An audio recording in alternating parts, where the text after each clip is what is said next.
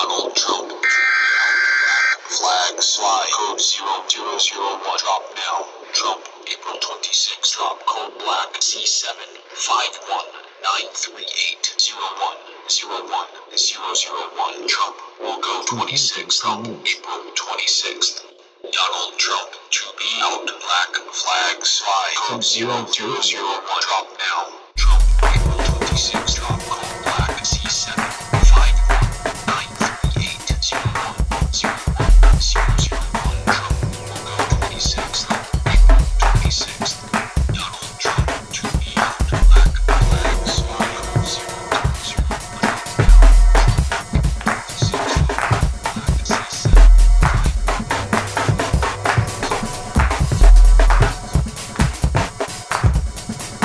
Welcome to Media Roots Radio. This is your host, Robbie Martin. And this is Abby Martin. How's everybody doing out there? In this clusterfuck of a situation America's heading towards. Or I guess we've been in for a while. It's not like we're heading towards a clusterfuck. It's just getting worse. Yeah. I did a solo podcast as the last Media Roots podcast because I wanted to just record something while Trump was basically in the middle of bombing Syria. One of the most disturbing parts about that whole event for me was watching Trump broadcasting his announcement from Mar-a-Lago. And it wasn't even a live broadcast. It was like he made the decision to bomb while he was at Mar-a-Lago with like the Chinese prime minister. Mm-hmm. And then didn't allow the media to record from like the banquet room of Mar-a-Lago his announcement. Instead, they recorded like a pre-recorded tape with like the Mar-a-Lago camera crews and then sent it out like via courier to the media. And the audio feed was like completely distorted. So like basically Trump's official announcement of bombing Syria was just like a completely like a technical fuck up with the almost unintelligible audio for like a whole minute of his speech. It was very, very odd. And that's how everybody heard it. Wow. And so we have a president who's constantly going to his own golf club resort in Florida, back and forth to and from the White House. He's already taken pictures there, like yuppie, like members of Mar-a-Lago who just like randomly run into Trump like in the dining room. And the guy who holds the nuclear football for Trump was like taking selfies with people and shit. Like this is just super strange. Like a lot of things with Trump, this has almost become normalized already. That we have a president who owns his own resort and it just goes there and conducts presidential business all the time at the resort. Yeah, and even like just, I'll read articles and he'll be talking about meetings and it'll always be like over rounds of golf. It's like, yeah, like Rand Paul met with Trump for 8 hours on the golf course to just discuss repealing Obamacare. It's like, how, first of all, what? Like, this is what you're doing in terms of meetings? Like, don't you have offices? It's like you just go on like a 10-hour golf trip to just like shoot the shit with Rand Paul about like, what should we do to like take away healthcare from more people? I mean, Trump during the campaign just kept saying, I'm not going to play golf. I'm going to work for you guys, like making fun of how much Obama played golf. If you look at the amount of time that he's spent golfing and at Mar-a-Lago since getting into office, it's like, I don't even know. I mean, there's a chart here on New York Times that just shows how insane it is. Because if you compare it to Bush, Clinton, and Obama, I think Obama maybe went like once or something the first 3 months that he was in office. And Trump has been going like 4 out of 7 days a week. It's just like gone all week, every week, just golfing. I just thought of this while you were saying that. I was just thinking to myself, like, why are the presidents so obsessed with golfing? Like the most boring sport ever. Mm-hmm. Can you even think of any other presidents who did any other sport more than golfing? Well, I guess because you could just be by your, like you could just be away for hours and hours and hours. That's the key to it, I think. It's like you can conduct sort of unofficial/official business, not having to be like in a debugged room that the Secret Service has checked for you. Yep. An unaccountable form of deal making. Trump just removed the visitor logs from the White House. So if he's going golfing this much, I mean, maybe he is just a total leisurely kind of guy who just doesn't actually like governing, or he is doing a bunch of like side deals. Yeah. Removing the visitor logs is a huge thing. Yeah. I mean, at least Obama, as shitty as Obama was, and I always have to say this when I sound like I'm defending him, but like I was able to go back through Obama's visitor logs because he made them public. I don't think Bush had a public visitor logs, but I might be wrong about that. But on the White House, I think maybe some of it was public before, but you had to file requests like Freedom of Information. Obama actually made it searchable, where I was able to search and find Kim Kagan going to the Oval Office, Robert Kagan going to the Oval Office, Fred Kagan, a bunch of times. And I was just like, oh, that's really interesting you can just publicly find that. And like no one's really, that's not really been reported on. It's not really a big story. We already know Obama was dealing with neocons, but it's just still interesting that Trump right now, right after he bombs Syria and does this extremely strange neocon pivot, that all of a sudden just no visitor logs. And what else could that mean? It could also mean Democrats, that he doesn't want to make his base hate him, so he's secretly visiting with other members of the other party, or something. It could mean a lot of different things, but it doesn't seem like Trump is actually scared of the public knowing that he's just like a oligarch, like friendly corporate, piece of shit, like with hiring Rex Tillerson and stuff. So it's hard to say exactly why he's hiding those. But I mean, less transparency is the only reason he could be doing that, is so he could be doing things without the press prying or the public eye prying into his business. Yeah, there was a public citizen report that just came out that shows how Trump had met with at least 190 corporate executives just since the inauguration.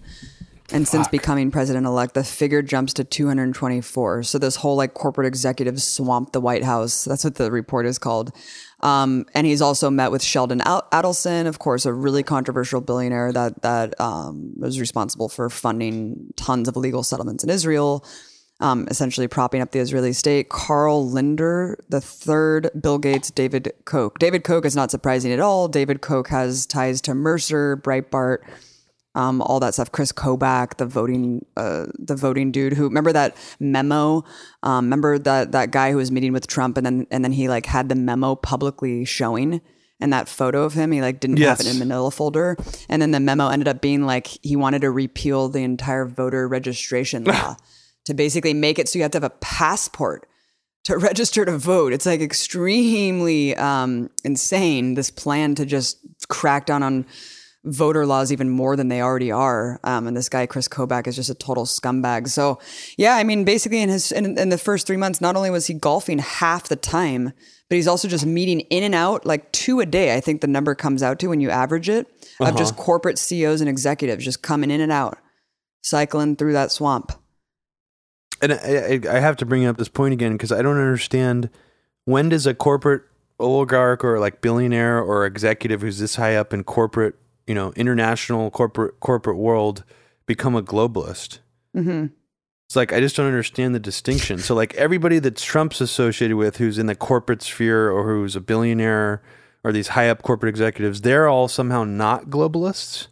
Right. But everyone who's a left leaning billionaire is a globalist. Like I just heard Michael Savage ranting on his show today. It's all about the internationalists versus the nationalists. And I was just thinking, like, it doesn't even line up with any aspect of reality. It is like a bizarre, false paradigm that's just does not make sense. There's no way you can imprint that on the Trump administration unless you think Bannon, is somehow like the real deal. Like he really is this anti-interventionist, nationalist, guy. It just none of it adds up. He's Goldman Sachs also. This is just a weird thing to me about this whole narrative. It does not add up. The alt-right's narrative, it does not make sense when like you put it all together. Myth, yeah. It is a very weird myth. Like it almost applies more to, I don't know, like Pat Buchanan. Some of the like politicians who have existed before but aren't part of this now. It's just it's completely nonsensical to me. And he was also talking about the Rothschilds, which I thought was really fascinating. It's like, wow, he just sounds like Alex Jones now, pretty much. Oh my God. Speaking of Alex Jones, I'm sure everyone's heard this by now, but he's in a really controversial court battle with his ex-wife and custody battle over his 3 children. And his own lawyer, not the wife, his own lawyer's defense was that he is a performance artist and that his character on InfoWars is no different than Jack Nicholson playing the Joker in Batman. I mean, that's literally from the court document itself. So I wanted you to talk about this really quickly because part of me almost believes that he really does believe these things, but this makes way more sense that, we were wondering what happened to InfoWars, especially during the Obama administration. It really seems like they rode that Pamela Geller gravy train really hard and started just selling supplements and male vitality pills and just started fear-mongering and bashing immigrants, Muslims, scapegoating everyone else for the crimes of empire. So I guess I wanted your insight on what you think about this. Do you think that trajectory was kind of all fake? Well, I think whenever I hear Pamela Geller mentioned in this context, I always have to go back to Frank Gaffney because I think that Pamela Geller is almost like this sort of more like shrill Fox News version who's pushing Frank Gaffney's, all his think tank's information. And there's in terms of this custody lawsuit, which is basically what's happening right now, is Alex Jones' ex-wife is suing him for custody of her children. Like, I think even just like 50% custody. Somehow he got full custody of the kids, which I am surprised by to begin with. Like, can you even believe that a judge originally granted him? So a bunch of interesting personal details about Alex Jones came out in these public court records. And part of me does feel like it's, not that I think Alex Jones deserves to not have this stuff be public, but I do I don't want to meddle in someone's family affairs necessarily either. His personal life to me is different than his sort of persona on InfoWars or whatever. But what you mentioned is that one of his main defenses was that he's not anything like in real life what he's like on his show because he's playing a character. That he's the lawyer for him actually used the phrase performance artist. But then as the days in the trial sort of went on, Alex Jones sort of refined the narrative and said that, Glenn Beck is sort of the same thing as Alex Jones. One of Alex Jones' biggest rivals, Alex Jones is using Glenn Beck as a defense, saying it's sort of the same thing. It's 90% all real news with performative elements added to it for effect. So he's actually almost reversing on the idea that he's a performance artist.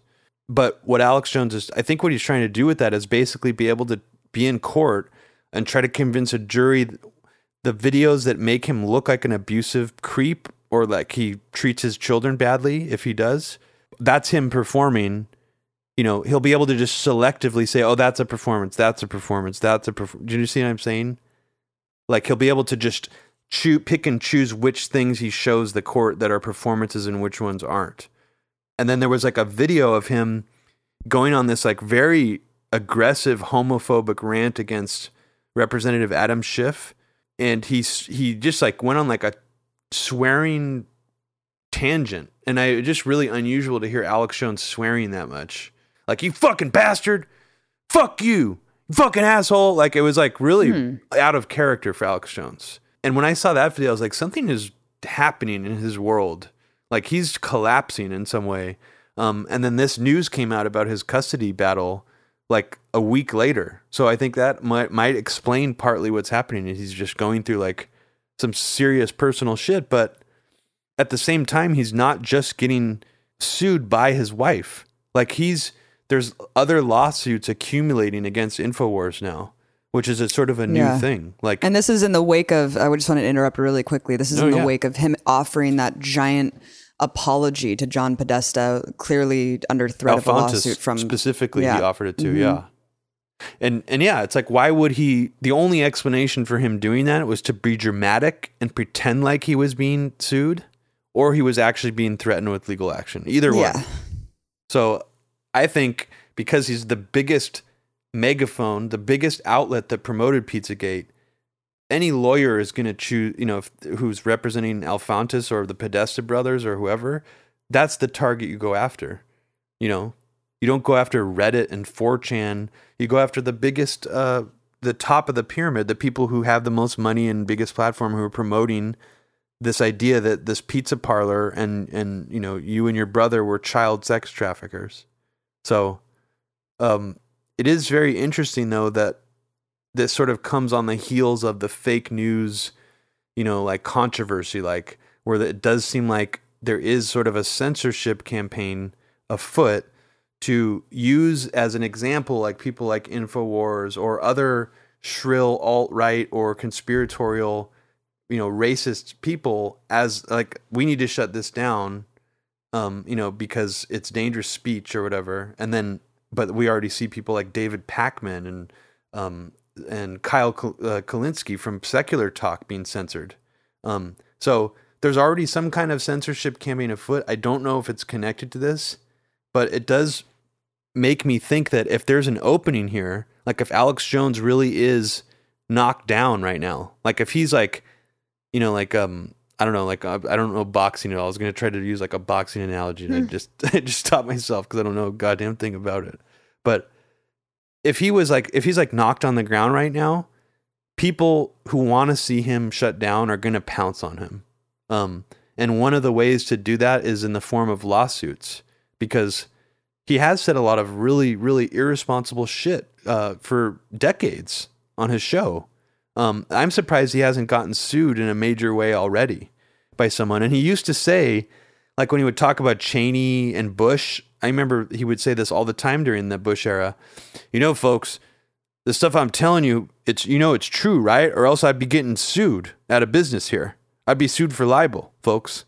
Like Cheney's not going to sue me because he knows it's true. Like he would use that line a lot to sort of defend some of the wackier things he would say. But yeah, I mean, look what Peter Thiel did to Gawker. The Hulk Hogan lawsuit against Gawker for posting his sex tape was totally legitimate. I actually took Hulk Hogan's side. I thought that it was a huge violation of privacy what they did. It was an illegally filmed video. It wasn't even filmed with Hulk Hogan's permission. It was like some weird cuckolding situation with this guy named Bubba the Love Sponge, who used to have like a show on the Howard Stern Network, he let his wife have sex with Hulk Hogan and secretly filmed it. That's insane. Did you remember this whole story? I remember it. And it's such a weird story. It's hard to wrap my mind around. Yeah. So basically what happened is in the video, Hulk Hogan says some racist stuff about how he doesn't want his daughter dating black guys. So, and he had already said like some racist things in like in a private phone call to his son in jail another time. So like the WWF ended up basically I don't even know if it's WWF, whatever the wrestling organization he works for, like kicked him out because of this video, because it was like proof that he really was a racist, but it was like a secret sex tape recorded so without his permission. So Peter Thiel, apparently this is how the story goes, and I guess Intercept and some other people were the ones who broke this aspect of it, is that he was actually secretly funding the Hogan lawyers, the legal team. So what was normally could have been like settled out of court for an amount of money that would have been affordable to Gawker, it turned into like an extremely aggressive legal battle that basically sued Gawker into bankruptcy, which is a pretty impressive thing, even for one billionaire to be able to do, to shut down like a media outlet like that. So he found an opening, which was Gawker really fucked up broadcasting that video. Peter Thiel used that and latched on to several other lawsuits that were ongoing against Gawker. And as someone, I think it was actually Nick Denton, the guy who runs Gawker, described it as death by 1,000 cuts. If any media organization gets constantly sued over and over and over again, they won't be able to survive. That's why media outlets have to like legally vet things sometimes. Like if they write a really controversial story that could get them sued, like they actually will hire a lawyer before they publish it. That's what's so weird. How has Alex Jones never been sued before? Well, I mean, he probably, let's just assume he probably has been, but it's not gotten into the press, or he wasn't famous enough for it to like be even something that we cared about. That's fascinating, because it seems like a million people could have sued him for libel, whether it be saying that people were sacrificing children. That's true. Or, you're right, drinking the blood and whatever at Bohemian Grove. I mean, God, every broadcast he's probably said something libelous. Well, even just the things he said about Hillary Clinton.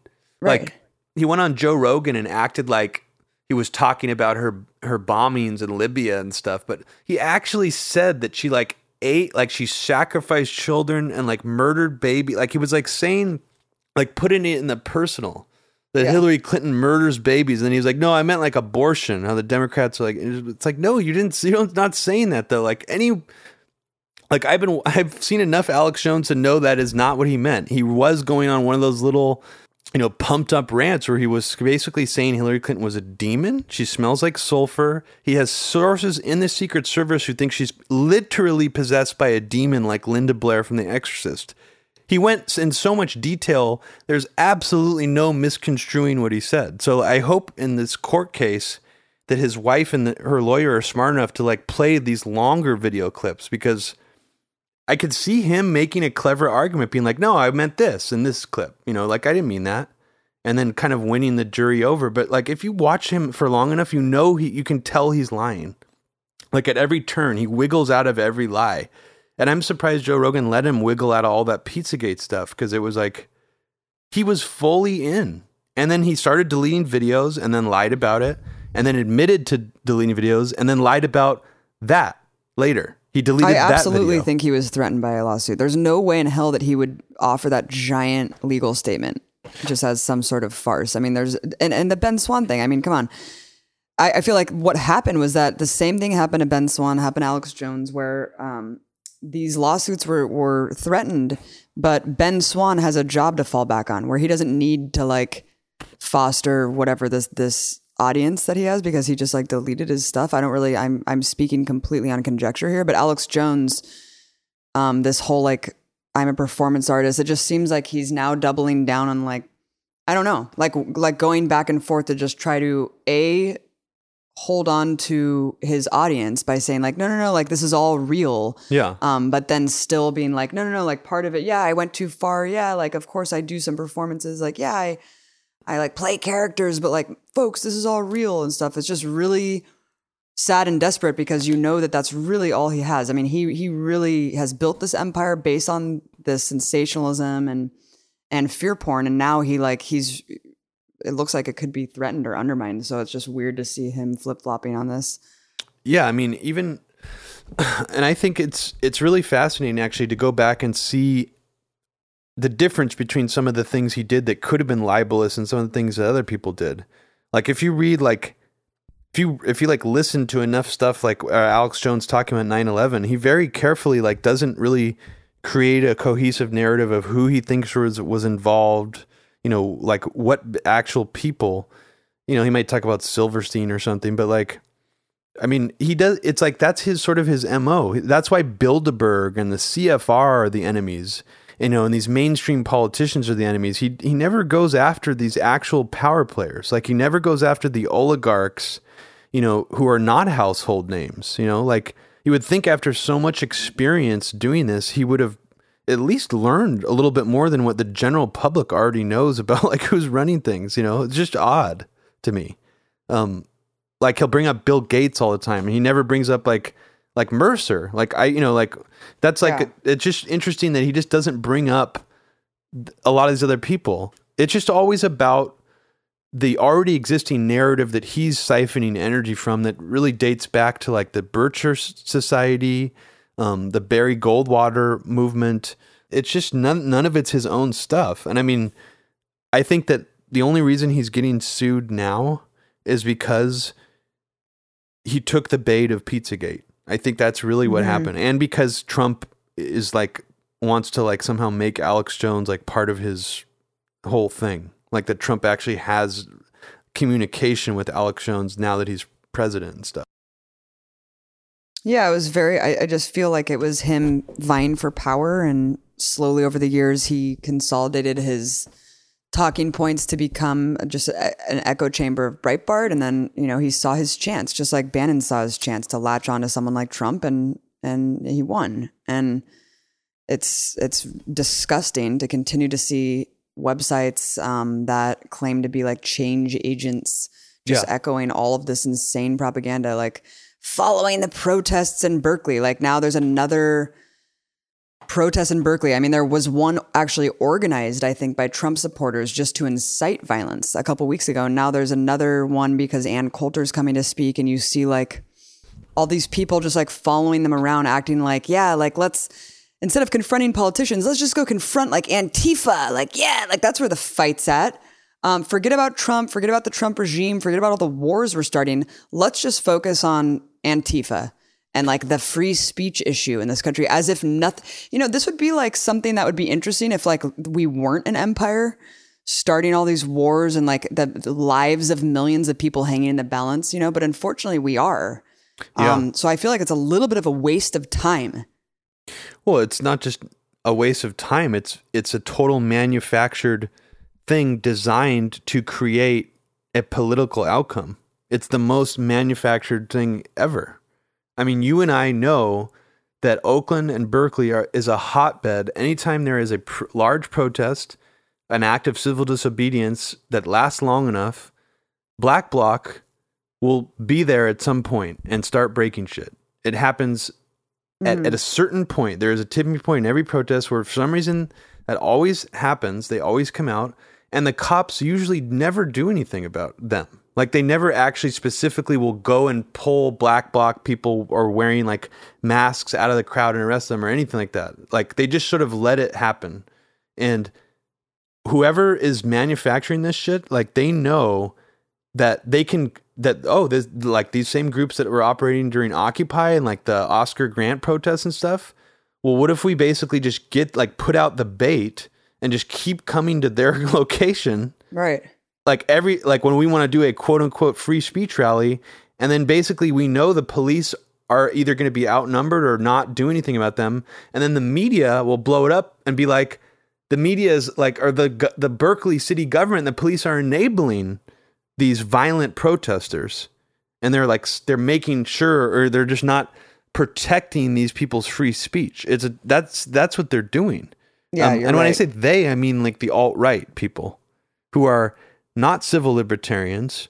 And, you know, it just pains me to see people who are civil libertarians. And yeah, you don't have to sympathize with the left, but at least know that these alt-right, quote unquote, free speech people, they are siphoning energy from actual legitimate concerns of civil libertarian First Amendment constitutional rights and exploiting them for a partisan agenda that is completely revolving around being just pro the president of the United States. Which and is how sad is it that they cheer on people who are now facing 20 years in jail for simply reporting on a protest at J20? Oh, well, they're part of the riot. Oh, they're part of these fascists. You know, now the Antifa are fascists suddenly, and they all deserve to be rounded up. So when you put out these talking points, and when you suck up to the sitting president and call yourself like a change agent, you're bolstering this narrative that's going to put people in jail, that's going to implement widespread crackdowns on protests, on activism, on journalism.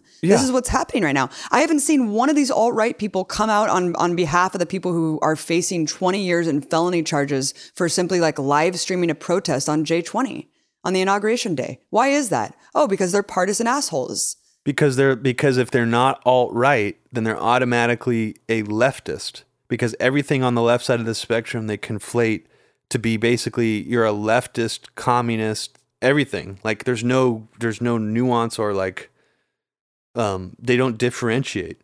So it is really, really infuriating because it has sucked in a lot of normal people who I don't think normally would be taking the side of these Trump protesters who are, because of the way that the media is falling into this.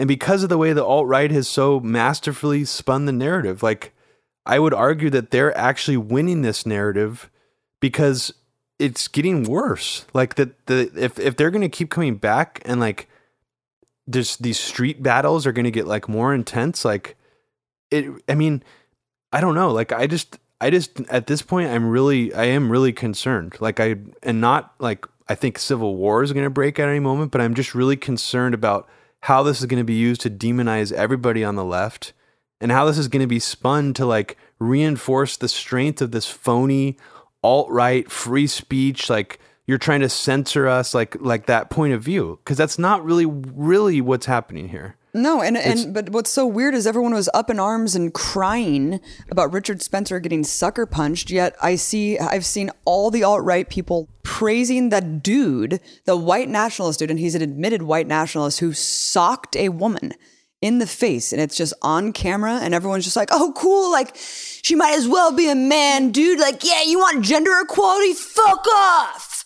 It's like that's where we're at now. So all these idiots who like were extremely upset about Richard Spencer getting punched in the face are cheering on this kind of activity. So there's no like consistency at all. Like, so it's just, they're just going to keep winning the argument because there's no common ground to find. And it basically, this is the sad part, and it'll work, is it's rooted in a childlike argument where I've actually talked to a lot of people who are more sympathetic to the alt-right in this, who are smarter than the average alt-right, who are like, I feel like there's some hope in them left.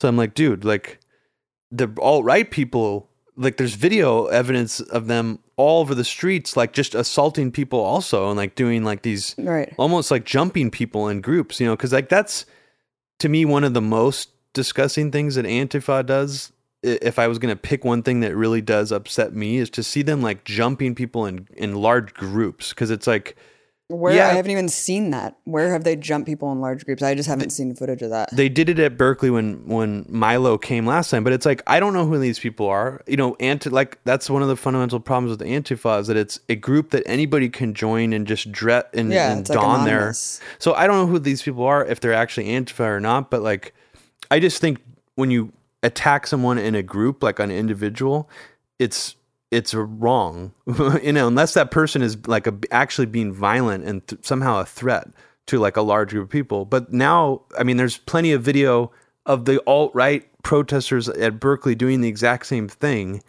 And the argument comes down to, well, Antifa started it. What do you expect us to do? Like, that's really literally the argument that's being used now. And sadly, it will work because that's the narrative, is that somehow Antifa breaking a bunch of windows and starting a bonfire like they did at pretty much every Occupy is now seen as them starting like a violent assault on the alt-right. And that's how these people perceive it. So that anything they do at this point is somehow justified. Like, even if someone open carry at one of these protests and they shoot and murder someone, like a girl with dreadlocks who's wearing like a face mask, the craziest part is I guarantee you the majority of the alt-right will be like, they started it. Like, that will be their defense. Absolutely. It's fucking scary.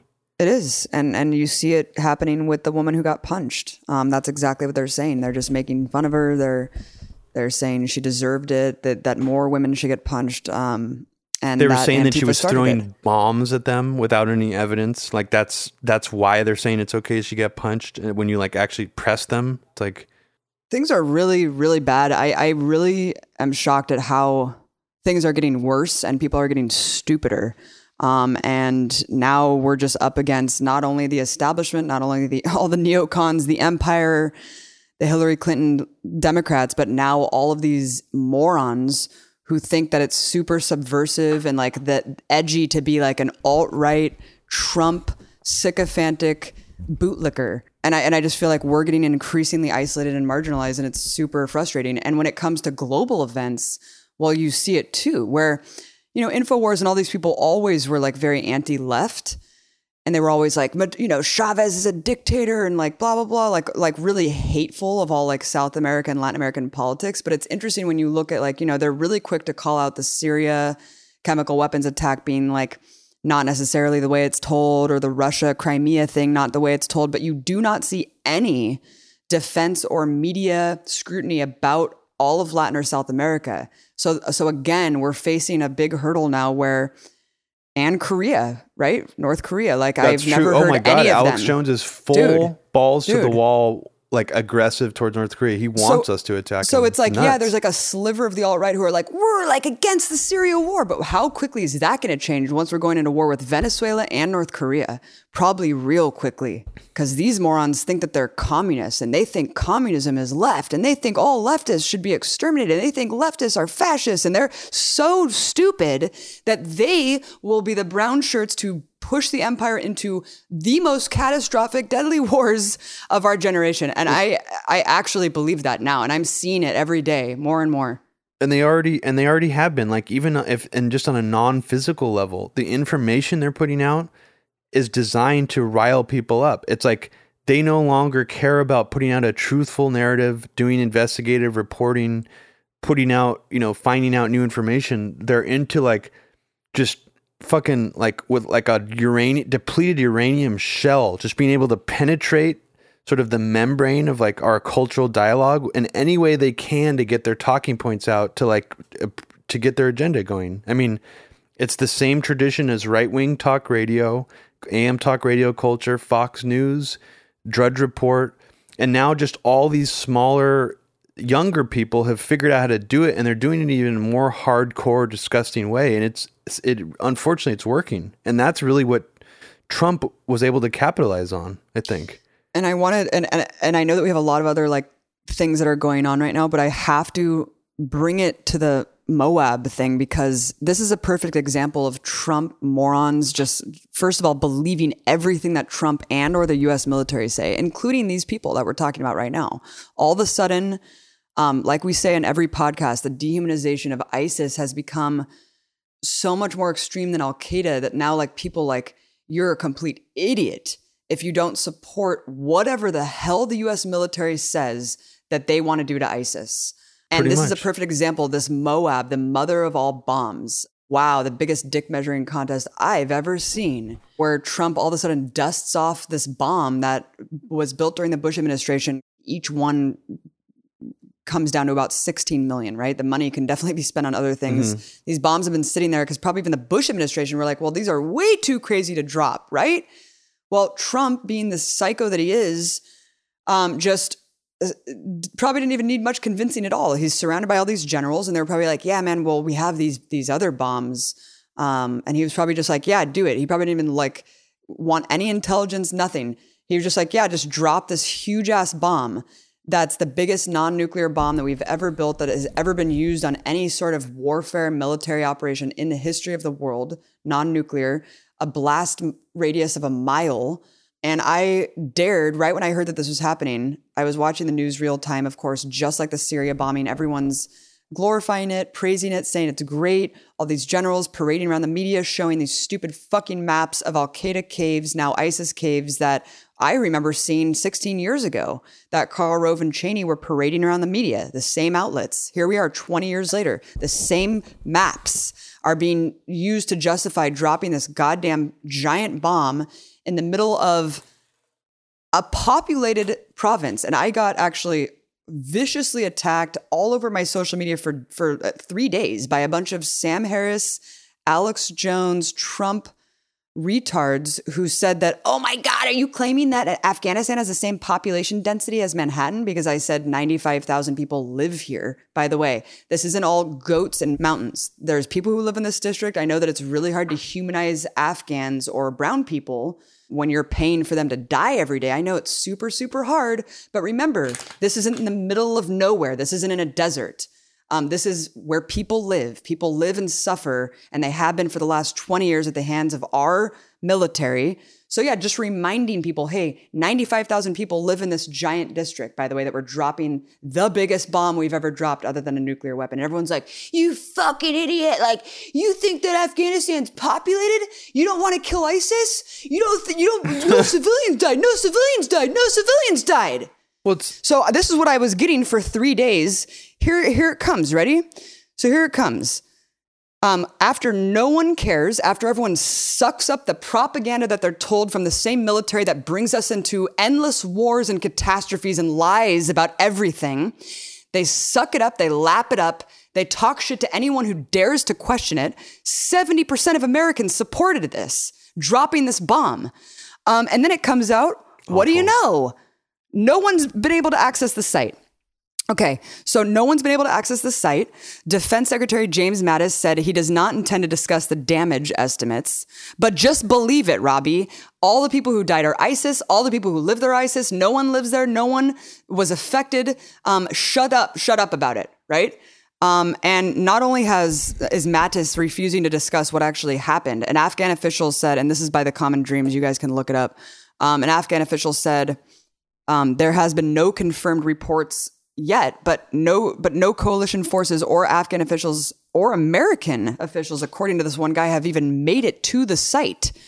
This one guy who's a provincial council member, once again, there's a province, people live there, there's government representatives there. He said local officials in Achin told him that neither Afghan nor American forces had arrived at the site since the bombing. They locked it up, they blocked it off.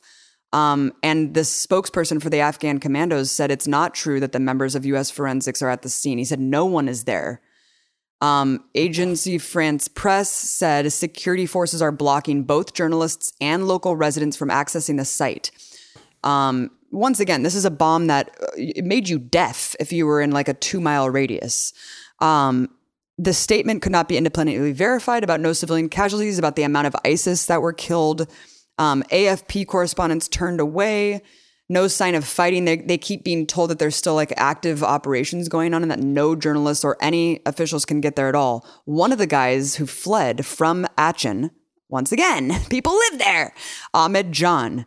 He said his whole family is there. He said he has no idea if his relatives are alive or his house is there. He was like, I haven't been able to get there. He says, quote, no one can go there. They have completely blocked the area. I don't know if my house is destroyed. They have not shown any dead bodies to anyone.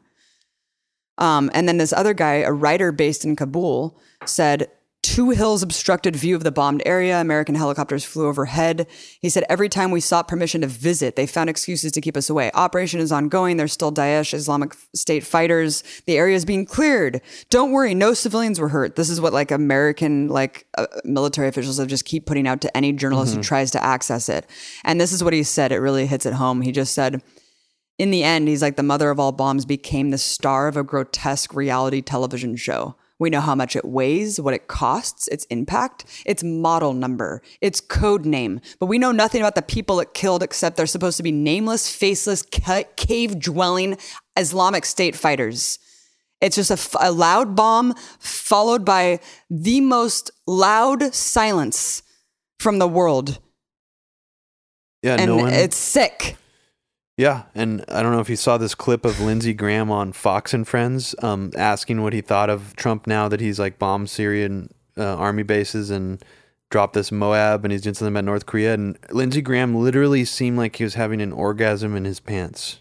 Like he was jizzing. Like he was like moving around in his chair and he was like, I like Trump a lot now. Like, I can't believe it. This is the happiest I've been in a long time. Like he was like so elated. It was horrifying.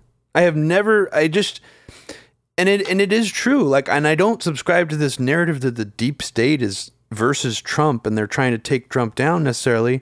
But it's true that the heat has turned down on Trump. This heat that was coming against him, like from all different sides, it's dialed down now. Like they're not something about this media framework that we're in, the dialogue, it's like not as, we're no longer as scared of Trump having the nuclear codes anymore. You know, he's a bumbling fool now. Oh, he's getting these little scandals now. Like, oh, he sent the ship to the wrong place in North Korea. Like, oopsie. Like, it's not like seriously going, it doesn't seem like the media is seriously trying to dig their claws into him as much right now. This shit, they love this shit. And I bet you some idiot out there is writing some think piece right now about how, oh, actually the reason why the U.S. military couldn't let anyone on the scene after the Moab blast is because they're CIA tunnels and, you know, we got to protect our own like classified like stuff. Don't you remember that? You remember the CIA tunnel thing? What, that they basically let the Taliban access their tunnels? Yeah, well, that too. Yeah. So back in when they were training the Mujahideen in Afghanistan to fight Russia, yeah, they like helped construct these tunnels for the Taliban and have been using them ever since to first justify the invasion of Afghanistan. Right? That's saying like exactly, right? And now they're using them to justify the dropping of the Moab like 20 years after that. It's like, wow, how long are these tunnels going to be a reason to just keep destroying a country? That's hilarious. How could these tunnels still exist after all this time? Oh my God, can you imagine if like 20 years from now we're like, ISIS is like, or like some new terrorist group is like hiding in like Syrian tunnels built by the FSA. Like we have to, we have to blow up these tunnels. It's like, wait, who are the FSA again? Like who funded them? Like, I don't remember, but we got to blow up these fucking tunnels. They're dangerous. They're terrorist tunnels. And it was so crazy too when the Moab was dropped. First of all, no one seemed to question the fact that we are still in Afghanistan, or that these charts were used to initially invade Afghanistan 16 years ago. So everyone's just like, oh, cool. Like, yeah, we're still in Afghanistan. Literally, cool, yeah, drop this bomb. Who gives a shit? The longest running official like military occupation in America's history. Absolutely. To let that sink in for a little bit. If you want to, you want to fight against this empire and these endless wars, go all the way back to Afghanistan and look at the chronology of Afghanistan.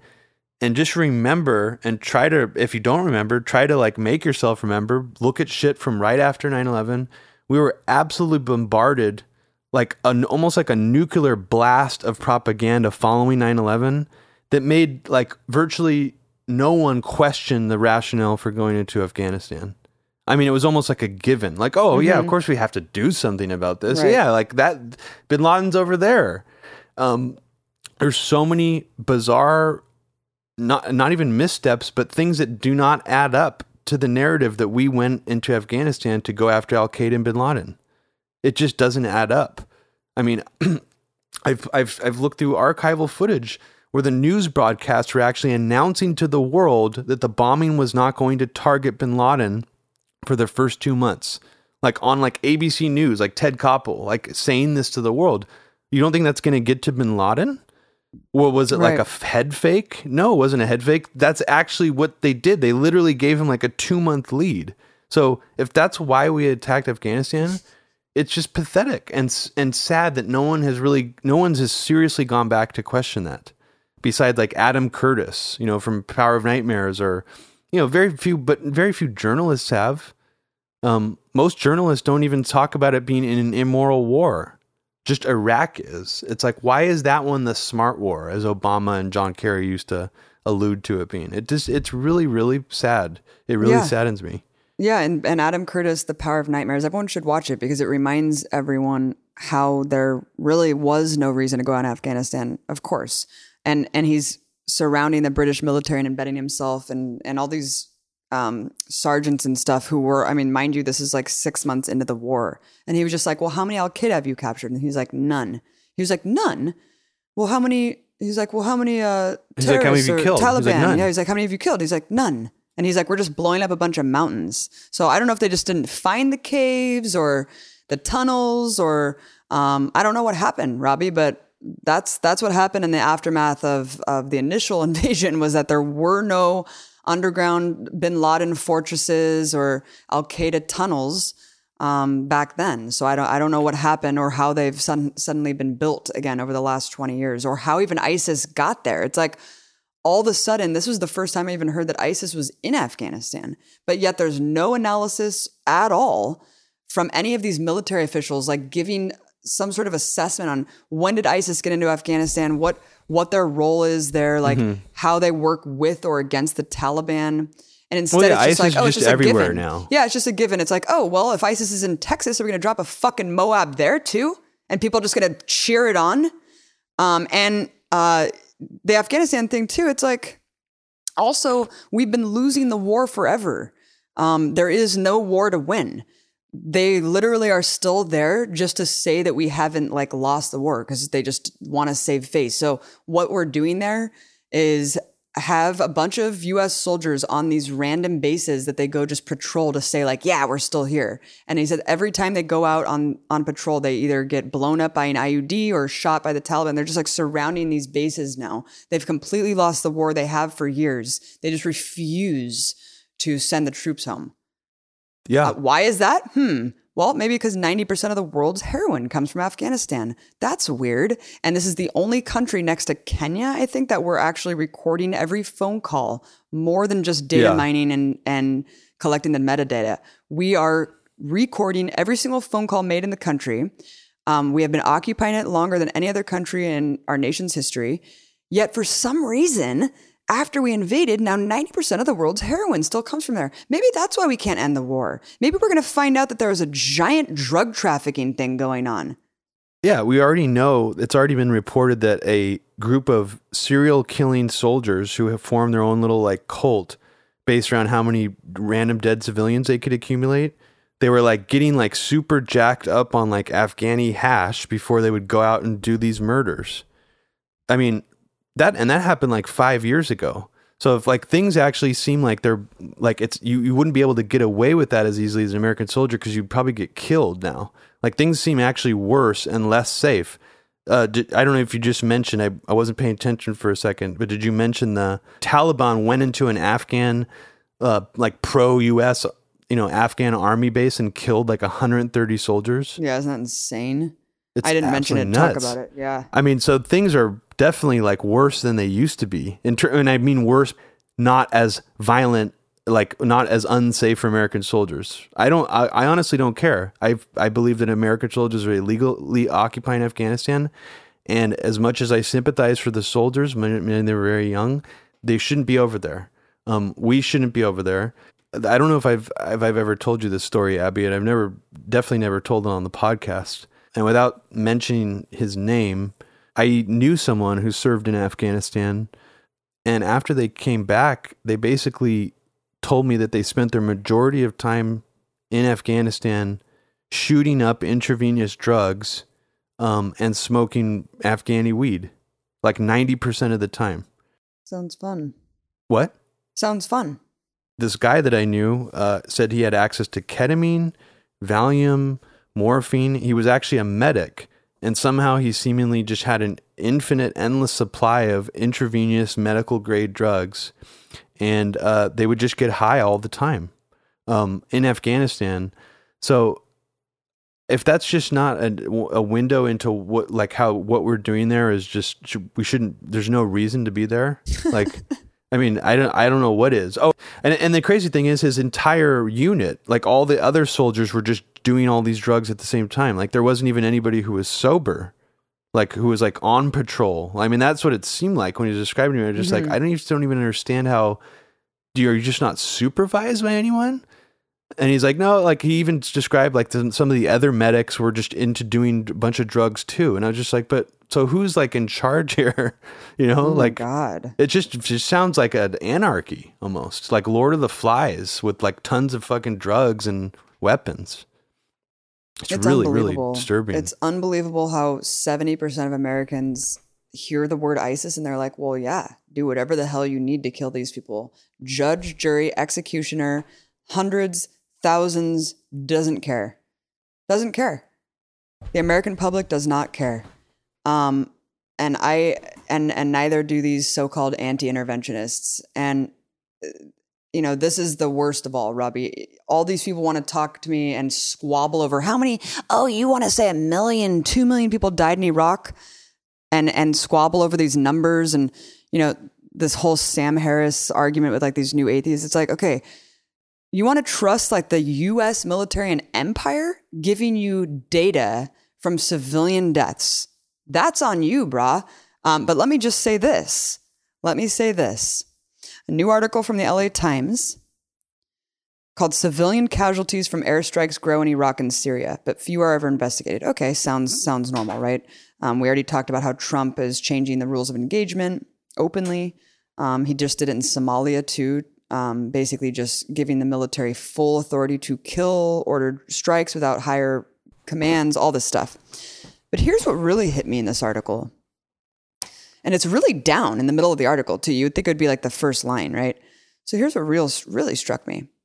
It says, coalition warplanes have carried out 20,205 strikes in Iraq and Syria since 2014, according to the latest published numbers. Okay, wow, that's a lot of strikes, right? A lot of bombing campaigns in Iraq and Syria just in the last 3 years. Actually, not even 3 years. It's not even like the middle of 2017. So think about it. In the last 2.5 years, that's how many strikes have been carried out. Okay, sounds like a lot. We already know that Obama dropped, hundreds of thousands of bombs across the Middle East, tons of bombs, blah, blah, blah. We don't really hear, we hear about civilian deaths and drone strikes. Usually it's not that many. That one horrible carpet bombing of a neighborhood the other week where Trump killed 230 civilians was shocking. It was really, really shocking. So this report says that out of the 20,205 strikes, the Pentagon says has killed more than 70,000 militants. Let me repeat that. According to the latest numbers, since 2014, coalition warplanes led by the U.S. have carried out 20,000 strikes in just Iraq and Syria, which have killed 70,000 militants. The Pentagon officials have also said that they have killed just 229 civilians over that time. 70,000 militants, 229 civilians. That's absolutely fucking nuts. That's how many people we're killing. And people that will hear these numbers will be like, oh, cool, 70,000 ISIS fighters were killed. Are you fucking kidding me? It does. I'm just trying to compute what that means. I mean, so how do they, I guess, did they even say in the article what is the determination for saying that someone's a civilian or a militant? That's a great question. Because a militant's such an open-ended, weird, it's not even saying they're an ISIS member. Like, true. Why wouldn't it just say that? True, because remember what militant meant? Remember in the Obama administration, that's what I'm saying. Those like rules of engagement came out. Yeah, that just said you have to be a military-aged male in the vicinity of a strike zone to be considered a militant. Even if those numbers are true, I mean, I'm just, my mind is just so blown. I know we already talked about this before we started doing this today, but like, I just don't understand how 70,000, even if they were all militants, I just don't see how that's even possible. Like, where are all their bodies? Like, is it just, does the article go into any more detail about like what percentage of them are ISIS maybe, or like if they're like, some of them are from like other organizations? It doesn't say anything like that. It basically just talks about how difficult it is to assess civilian deaths and how little like these areas are actually analyzed, and how, you know, victims, like family members, are just never interviewed. And it just goes into more like a humanizing tone of this. But yeah, it doesn't break down the whole ISIS discrepancy. But I mean, it's just so amazing that is just a stat that's just completely obfuscated. But why would they admit that, even if they did kill 70,000 militants? That seems like, why would they admit to killing that many people in general? In this day and age, it seems like just a strange PR move to come out with a number that high. Be like, yeah, we killed 70,000 militants. Like, fuck yeah. It's like, what? Like, do you think do you think that's because Trump is in office they would put out a stat like that? I don't understand. I don't know, Robbie. All I know is that the Pentagon released it and no one's reporting on it. And this is LA Times. Yeah, Los Angeles Times by Molly Hennessy Fisk. You know, especially in light of all these idiots just making memes about me for a week saying like, you fucking idiot, I can't believe you think that we're killing other people other than ISIS. It's like, not a peep. Not a peep. I guess 70,000 just random people in the Middle East who are executed are all ISIS militants. End of story. Turn on America Dancing with the Stars. Like, what in the hell is going on here? You and I wear our heart on our sleeve when it comes to like our political beliefs. Like, we find this reprehensible, you know, completely amoral, totally wrong to be doing this kind of stuff. People like Sam Harris and his followers, they want to believe it's for a good cause. They want to believe. They're so anti-religion, but yet they hold on to this myth, this belief that it's for a good cause. Therefore, their biases are inherently going to try to pull down any casualty stat to be like the lowest possible, and then to not blame the U.S. in the process. So when Sam Harris gets down to that consensus, you know, the mainstream consensus on 200,000, yet there is a lot of evidence to suggest it was far more than that.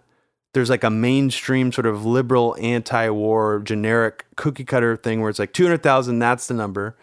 Sam Harris latches onto that number, but then yet you see him, just like when he's talking about Michael Brown and Ferguson, leaning towards a very specific bias, which is like, well, and then you really break that down and you look at these articles from like, these publications and by these authors, the number actually becomes much lower when you look at civilians who died, and then like some of those were militants. And then he also says most of them, even the civilians were killed in sectarian violence, not from the U.S. military. So he even like whittles down that number to an even like unknowable, even lower amount, like far, far lower. They think that they're logical, but in fact, they are driven by this emotional belief that America does things out of altruism. Totally. Like it's doing it out of good faith.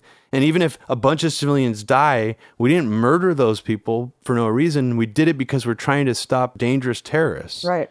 So what does that really tell you? I mean, unless there's something that's like blatantly egregious, like horrible, that everybody thinks is horrible, like torture, or actually, no, a lot of new atheists think, I mean, Sam Harris has argued on behalf of certain forms of torture. So never mind on that one. I don't know. Try harder than that. And don't talk about the nuclear bomb either, because we all know that they love that too. You mean Hiroshima? Yeah. Yeah, well, it saved lives. Did you see, speaking of, I know that we were talking about comedy earlier, Robbie. Have you seen the David Cross special? It was before Trump won, but wow, it is amazing. There's so many great jokes. I don't think I saw it. You really should watch it. I haven't seen his stand-up in a really long time since Shut Up, You Fucking Baby. Yeah, his, like, you really should old. watch it. Did you end up finishing the Dave Chappelle one? No, I couldn't watch the Dave Chappelle one. What about the Louis C.K.'s Yeah, one? that was amazing. Oh, so you end up really, liking really it. great. Yeah, But this one, I loved his gay. Thing it was so good. But David Cross has this amazing joke that I'm probably going to butcher, but he's talking about like gun violence, and like half of his skit is just him actually performing like impersonations of people. And this one, he's talking about all the people who are dying by gun violence and Sandy Hook and stuff, and he's like, every time you have these people coming out of the news and being like, what? How many more people have to die before our government does something about it? And he's like, and you know what? I crunched the numbers. He was like, and the amount of people who have to die are 1,765. And he was like, but here's the thing. It's not cumulative. He was like, it has to be all at once. He was like, go big or go home. It was like the most. And then he acts really out this brilliant skit joke. of like some girl dying, and like her dad is like some gun toter, and he's just like, freedom isn't free, honey. And he acts out the whole funeral. He's like carrying his daughter's body in the front, and the NRA is like, get the body out of here. Put him in the, you have to watch it. It's really good. But like, unfortunately, David Cross is a little bit of a, he's a little bit of a generic liberal too, but oh my God, it's so good. It's not cumulative. Yeah, there's another comedian who kind of used to be beloved by the alt-right. This is something funny that the alt-right does, is they're into like certain comedians who are like very like there's a weird relationship between comedy world and the alt-right, like Opie and Anthony and like Gavin McInnes and those people. But this guy named Jim Jeffries, who's used to be like beloved by these alt-right people because he was like very like, he did a lot of like comedy about like how annoying his wife was, which a lot of these red-pilled alt-right people, like they just interpret it as, oh, this guy's like a red-pilled guy. Like they think Bill Burr is red-pilled. And then whenever he has a wife and she happens to be black, whenever she like gets on his podcast, you're like, oh, now Bill's a cuck again. Like he's having his fucking wife, like he needs to get red-pilled again. Like all that, there's like tons of comments.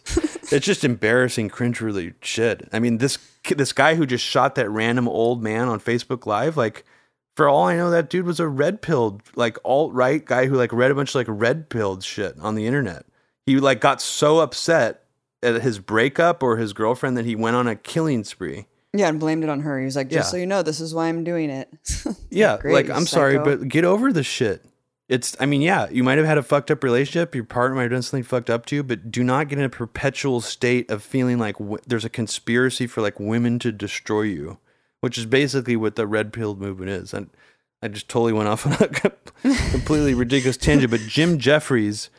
I think you would like his special, Abby, and probably other people who liked like David Cross's gun jokes. Yeah. Because he did a really good special recently. It's on Netflix about like American gun laws, and like when he did that, like a shitload of like alt-right people were like, "Fuck this guy! Like he's a lib now. He's like a Hillary lib.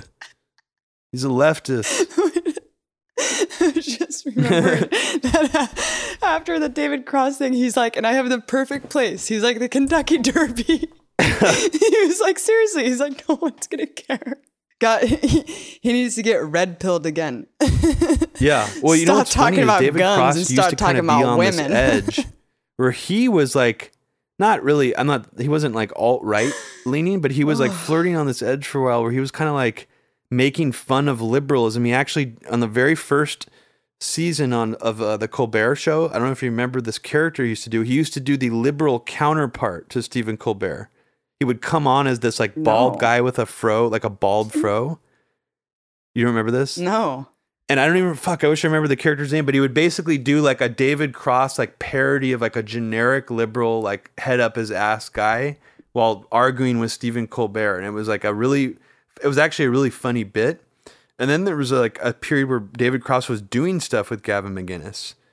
He did a weird sequel show to Aqua Teen Hunger Force where Gavin McInnes did one of the voices. There was like 4 characters, and it was David Cross, Gavin McInnes, and like Michael Cera, I think was one of them. So there's some weird shit going on here. Like I was actually thinking, wouldn't it be funny if like Gavin McInnes was like a government plant to like ruin? It sounds like hilarious to even think, like, consider that Vice like is like a psyop, and then like Gavin McInnes like goes to like the, you know, like the burgeoning alt-right, like trendy right, and then like Shane Smith works the trendy left, you know, at the same time. Like a two-handed like psyop. God, I can't believe he was like in with all these famous comedians. It's so weird. He's such a loathsome person. Well, I mean, the Vice thing, I think, just gave him a shitload of cred, you know? Right. Like, right. I mean, Vice was hot for a long time. Like, it was like, I mean, it was like a really hot thing. Like, nobody thought it was uncool. Right. That I knew. Like, I was just like amazed by that at the time. You know, and I'm kind of a hater, so I was like, why does everybody love this? Like, when I read it, it just annoys me, you know? But yeah. I forgot to say, you know, I mentioned Somalia really quickly, how they're changing the rules of engagement, not to completely change the subject, but I just wanted to also tell people that we're sending ground troops to Somalia for the first time since Black Hawk Down. Yeah, Ridley Scott, Mogadishu. Yeah, dude. So screw it. You know, all gloves are off. Wherever there might be a terrorist, we're going to just send in ground troops, non-interventionism style, Trump style. So sending in several dozen ground troops, lifting the rules of engagement. In this article, talking about how this one general, one of the million that surrounds Trump, he's just like, I think it's really important and very helpful for us to have more flexibility, a little bit more timeliness in terms of decision making, basically saying it allows us to prosecute targets in a more rapid fashion, aka allows us to bomb the shit out of everything, kill whoever we want with no real qualms. And it's also kind of like we get to kill like black Muslim, like, yeah, like we're gonna like get some of our white supremacy on, like, for real. Like all these, like, crazy sort of like people who might secretly have like KKK linkages. Like, if you want to play around with that theory, like there's going to be some kind of disturbing influence of that if they're waging a ground war in Somalia. I mean, even if it's just special forces, that's some weird. That's just weird to think about. Yeah, and let's also talk about Assange, because here's another giant flip-flop from Trump. You know, here's Trump saying, I love WikiLeaks. I love WikiLeaks. WikiLeaks. WikiLeaks. So he loved Julian Assange. Julian Assange probably was starry-eyed thinking that there was a sliver of a chance that he might have gotten a pardon because of Le Pen, that far right-wing candidate in France, was already saying that she would pardon Assange. So he probably thought, like, wow, I really did help cinch in this presidency for Trump. There might be a small chance that he might pardon me, which is really naive. I mean, maybe he wasn't thinking that. I have no idea. All I know now is that Trump, it's amazing. I don't even think that, like, Hillary would have done this. Like, it's just crazy that Trump is, like, going beyond what so many other people have done, while like not giving a flying F about any of his base or his promises at all. Like this soon, you know, like to just like go balls to the wall, like the opposite of what you said you were going to do in like the worst ways, and just be like, whatever.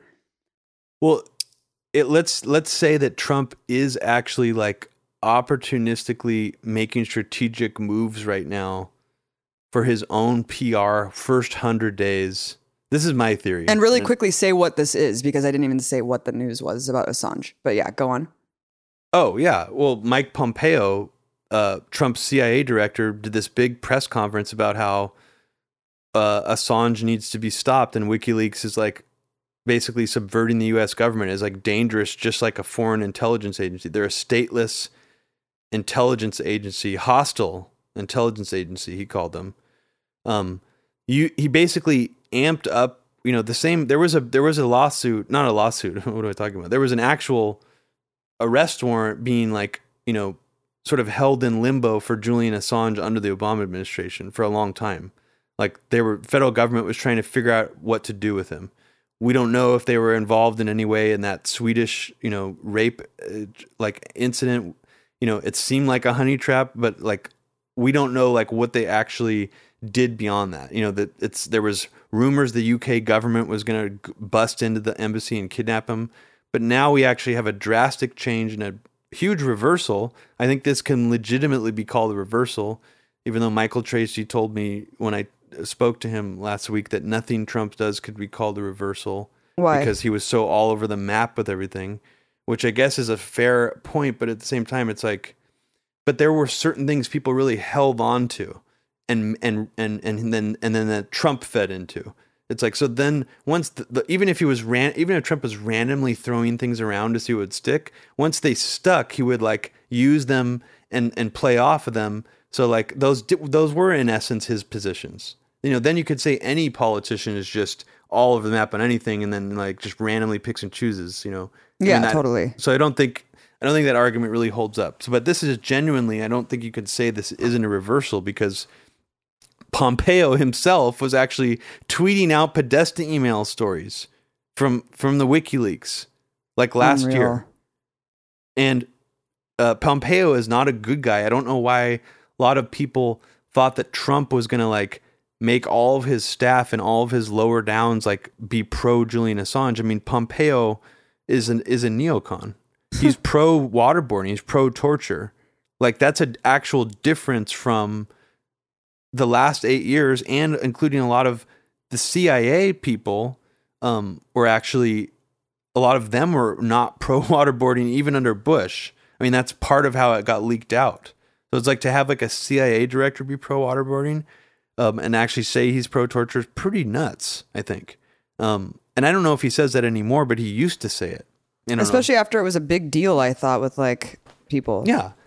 I mean, even, a dumbass who got sucked into Iraq war propaganda like Christopher Hitchens realized that waterboarding was torture. But he was dumb enough to think that it wasn't until he had it tried on him, which is just like insane to think about. It's like, dude, just think about the concept of someone pouring water on your face. It's obviously torture. Like you would have to be in complete denial to be willing to actually lay down on a table and have someone do it to you until you believed it was torture.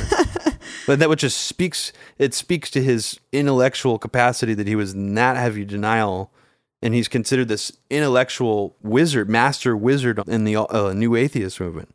What does that say about these people? That's your like best guy. Hitchens had to go to that point.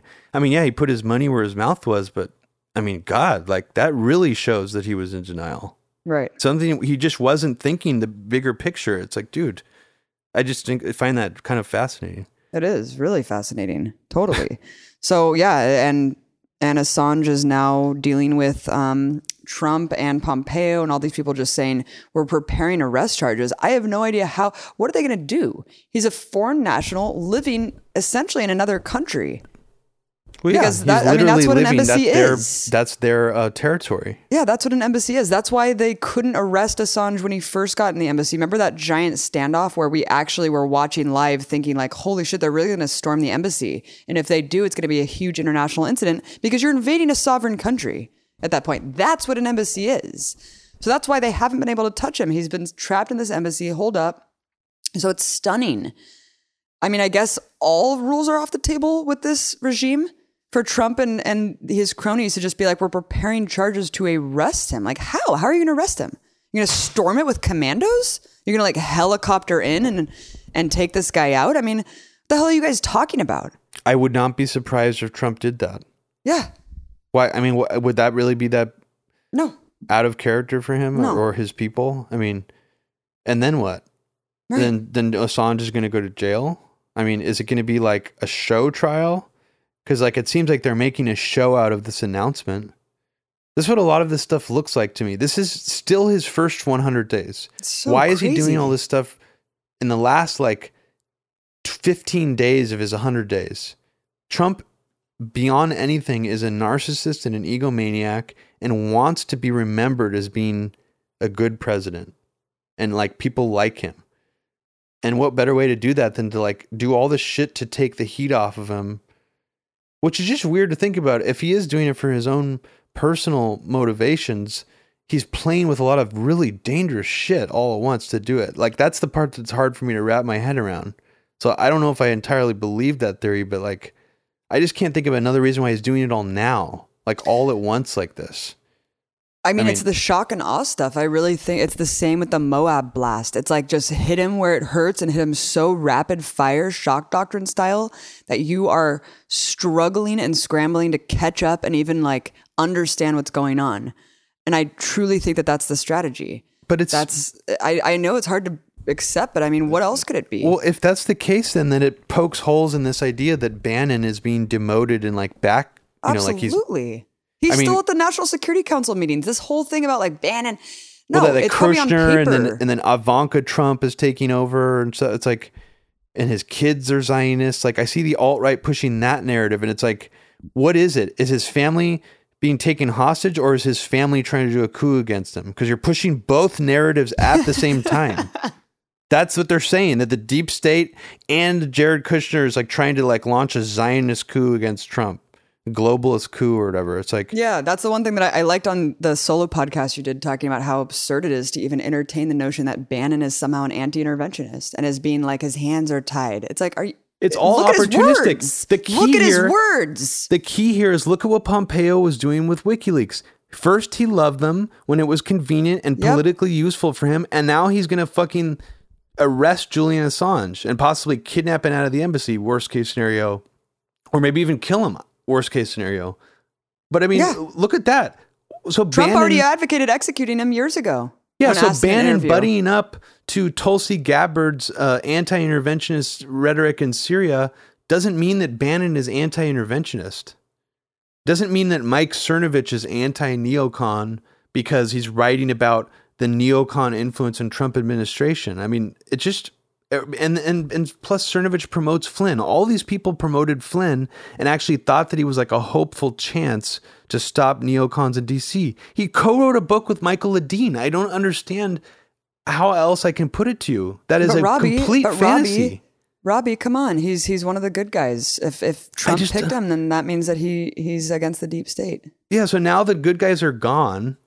Bannon and Flynn, that's the narrative. So now what's the deal? So now his kids are working against him, but then people say that the reason the deep state was able to get to him is because he's being taken hostage. His family's being taken hostage. That's just like what they said about Obama. Remember, they were like, what else it's could exactly it be? what I said to someone today who was defending him with that. I was like, dude, you sound exactly like people who are like making excuses for Obama, who were like, well, they must have his family like under threat or something. That's why he hasn't arrested Bush. Because there were still lefties who believed he was going to arrest Bush. And then on the other side of the coin, you have all these liberals. Some guy today even brought me into the fold, and he was like, well, like when I posted the Assange, the charges being filed against Assange or whatever, and the guy was like, well, too bad, like he shouldn't have just been so pro-Trump. And he was like, just like you.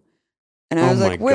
Wow, so first of all, you are literally advocating like no freedom of press. You're advocating to have no freedom of press. Well, and it's playing that really divisive, dangerous new McCarthyism game where somebody holds a view that's not in line with a certain paradigm, and you're automatically become an alt-right, pro-Putin, pro-Trump. And even worse than that, a traitor. Even worse than that, you're a traitor who deserves to be shut down and arrested. Yeah. Well, yeah. I mean, and just the fact that Jeff Sessions, the attorney general, went on TV and was asked, I think it was on like ABC, about this Assange charge. And he was like, yep, Assange has to be shut down. WikiLeaks has to be shut down. We can't have, people doing this kind of stuff. And then the questions started to get a little bit more challenging where they're like, it started to go like the Intercept style on them, where it's like, well, what about like other companies that publish information, publish leaks? Like, what if someone publishes a WikiLeaks and then Jeff Sessions kind of like didn't know how to answer, but left it very open-ended, like acting like they could be prosecuted. So it's like, oh, fuck. Like, if we're there, then it sucks that Julian Assange might have to go to jail for what he did. That's shitty. But he's just one guy. I mean, the whole idea of like being prosecuted for publishing leaks, like that come from WikiLeaks, like that's a whole other ballgame. Like, if you could be breaking the law by just spreading factual information or reporting on information you saw in a leak, like that's crazy. And I don't see anyone from the alt-right talking about this. They all love Julian Assange. They all were saying WikiLeaks was the most trustworthy news organization. Are they speaking out against Trump? Are they pressuring him? Like, what is going on? Well, this is the most hilarious thing, Abby, is all these Pizzagate people twisted in their heads that Jeff Sessions was about to go on a Pizzagate like mass arrests roundup. No. Oh, please, God, no. And so I was like, oh, okay. So like, I was like, Pizzagate dudes, like, so what do you think about Jeff Sessions arresting the guy who released the Podesta emails? Is Jeff Sessions part of Pizzagate? And basically people told me that he was now, like that Trump and Sessions are now part of Pizzagate. Like, which is just like, oh, okay. So basically your attachment to Pizzagate even goes beyond your attachment to Trump. Like, it's just the goalposts just keep going to these insane, weird runoffs. Oh my God. And I just found something else out really weird. I was paying money to Jared fucking Kushner's brother for the last 2 years on Oscar Health Insurance, this millennial geared, really hip, trendy health insurance company in New York that's ads are everywhere. And I totally fell for it, not thinking that it was owned by the goddamn Kushner family. I was paying Jared Kushner's brother money.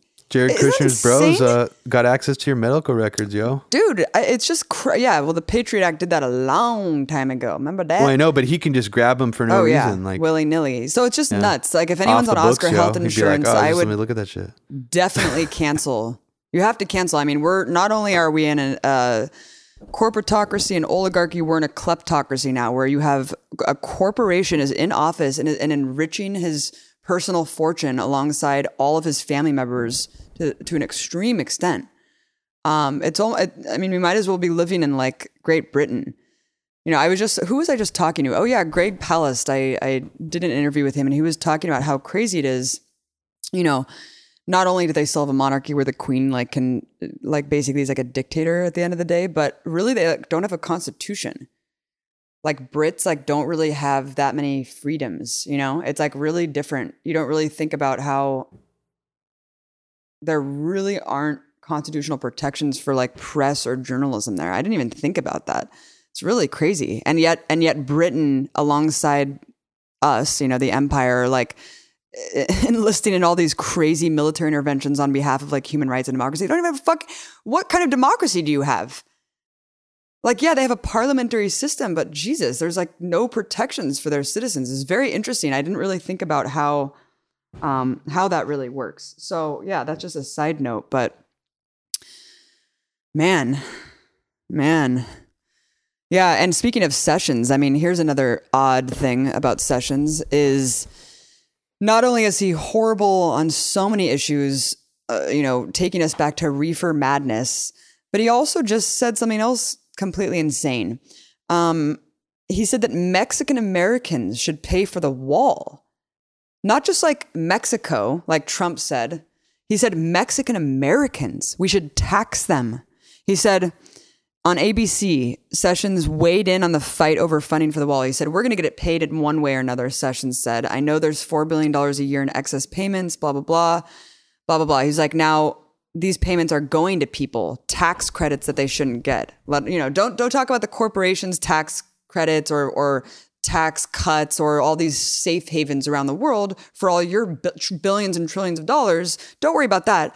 Instead, the tax credits are going to Mexicans, he said, in this country. And he said, and those kind of things add up, you know. He said $4 billion a year, $40 billion. He's like, they should be taxed to Mexican Americans. I mean, I don't even... Is this real? Like, is this real life?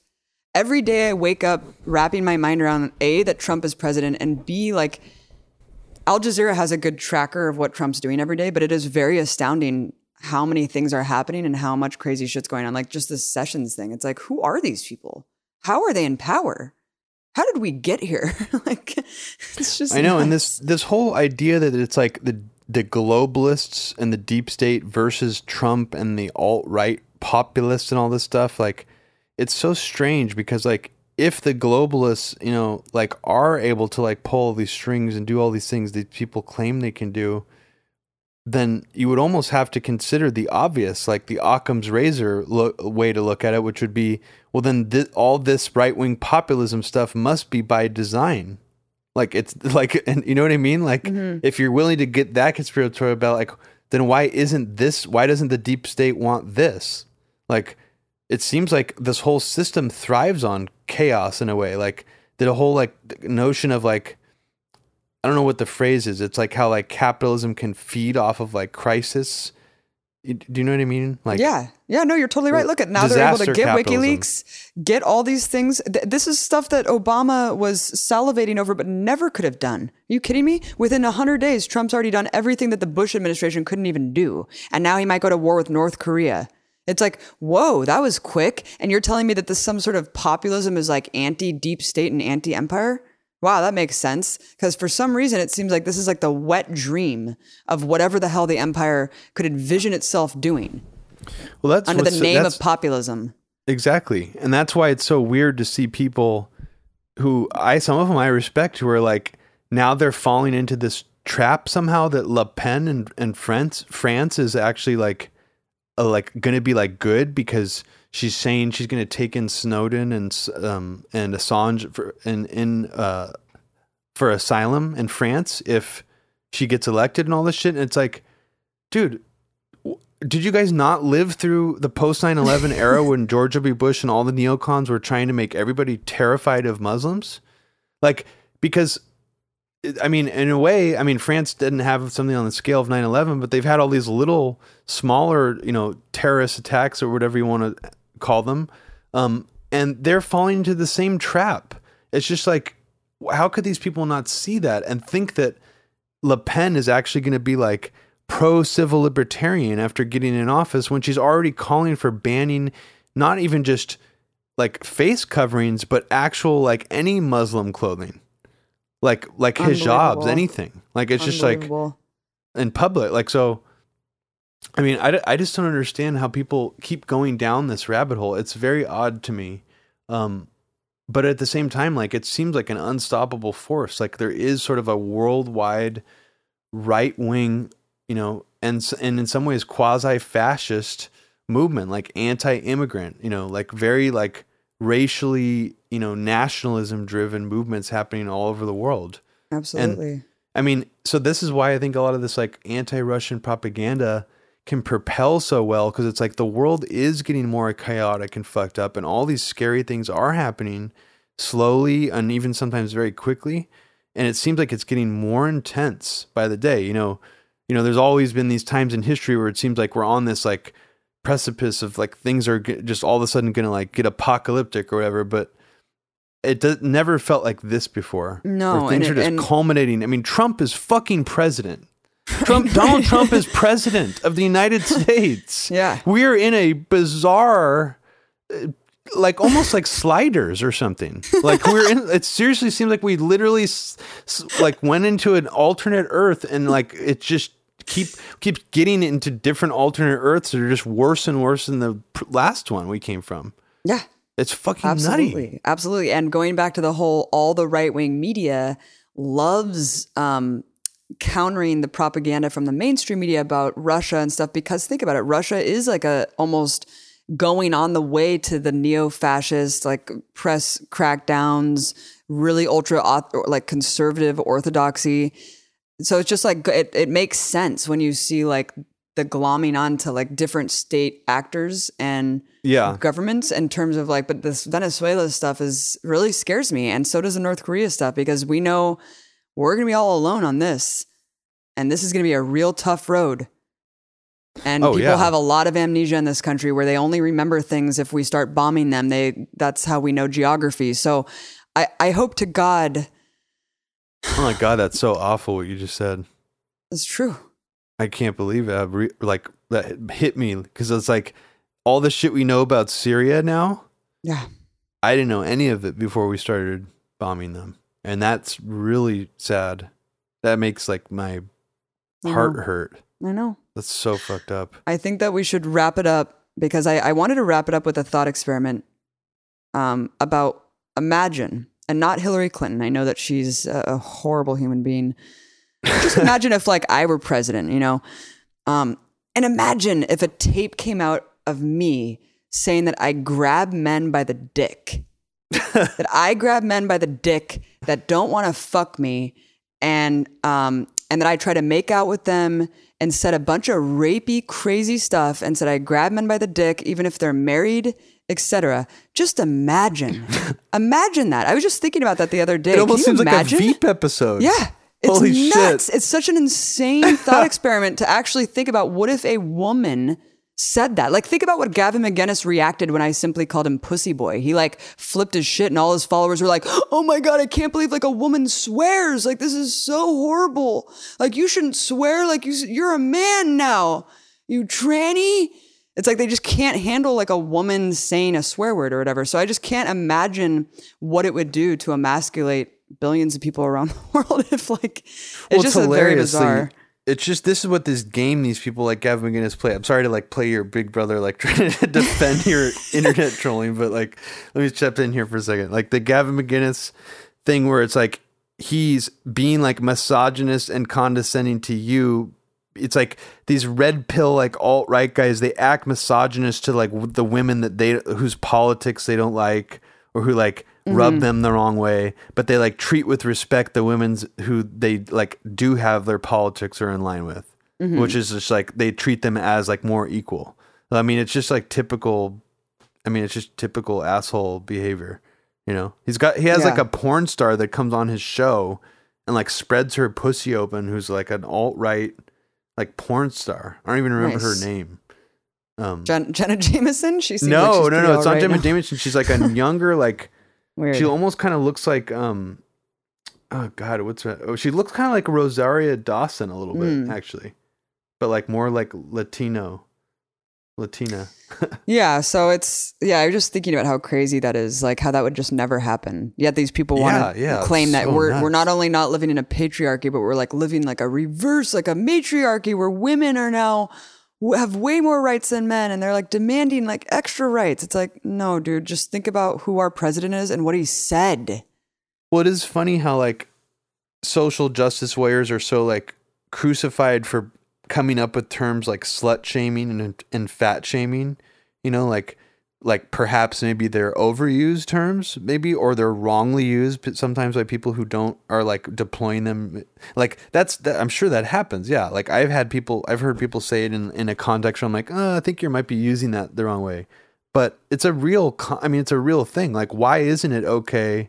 I mean, why is it okay for a guy to act so like horny and like, I'm just gonna like grab this woman by the pussy and just start kissing her, and just like, if she, keep kissing her and see what happens, like without even asking her. Like I just start kissing people. Like, why is it considered like cool and impressive for a man to do that, but it's like immediately like disgusting and like unacceptable for like a woman to do that? She'd be like, oh, that's so like slutty. She's like a whore. What a whore. What a disgusting whore. I mean, I just don't because it's like, that is actually on a like a wider, more general sense, like that is what slut shaming means. Cause it's like you are for some reason putting men and women in a completely different set of standards when it comes to like their level of like sexual expression. Exactly. But in this case, this is like being rapey. Actually, which is kind of weird. Women only get a pass in the sense that there are like alt-right misogynists who'll be like, oh, a woman can't rape a man. Like a woman can't like sexually assault a man. Like there'll be people who will argue that, like, I'm sure you've heard that before. So it's funny that like, if a woman like said that, it would probably like impress some of those people to be like, oh, that's cool. Like, oh, that's awesome or something. Like, I don't know. Like, I actually don't think that. I feel You like don't they think would. so? I feel like they would be the people who'd be like, "What about men getting raped?" Oh yeah, they would just like Cernovich. They would just be concern like, troll. They would "No." concern troll. Yeah, totally. No, that you can't win with these people.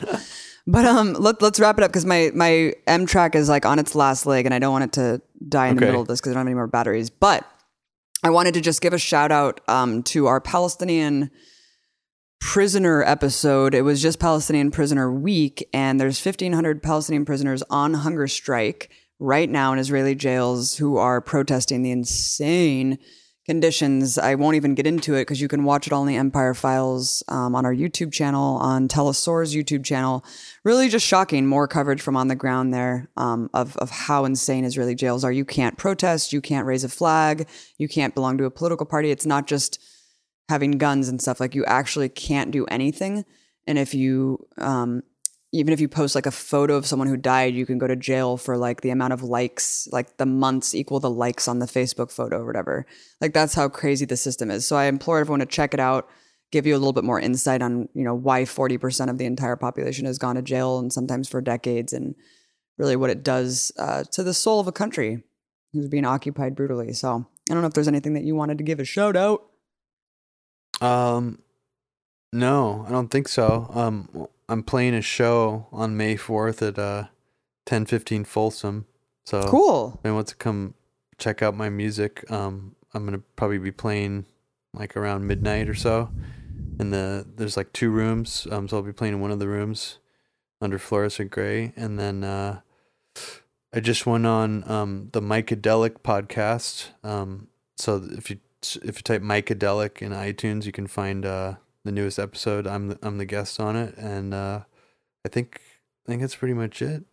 Cool. Just check out A Very Heavy Agenda. It's still have plenty of DVDs available, and streaming obviously. And there's going to be an episode 4 of Very, Very Heavy Agenda. It's going to come out in late summer, probably at the end of August.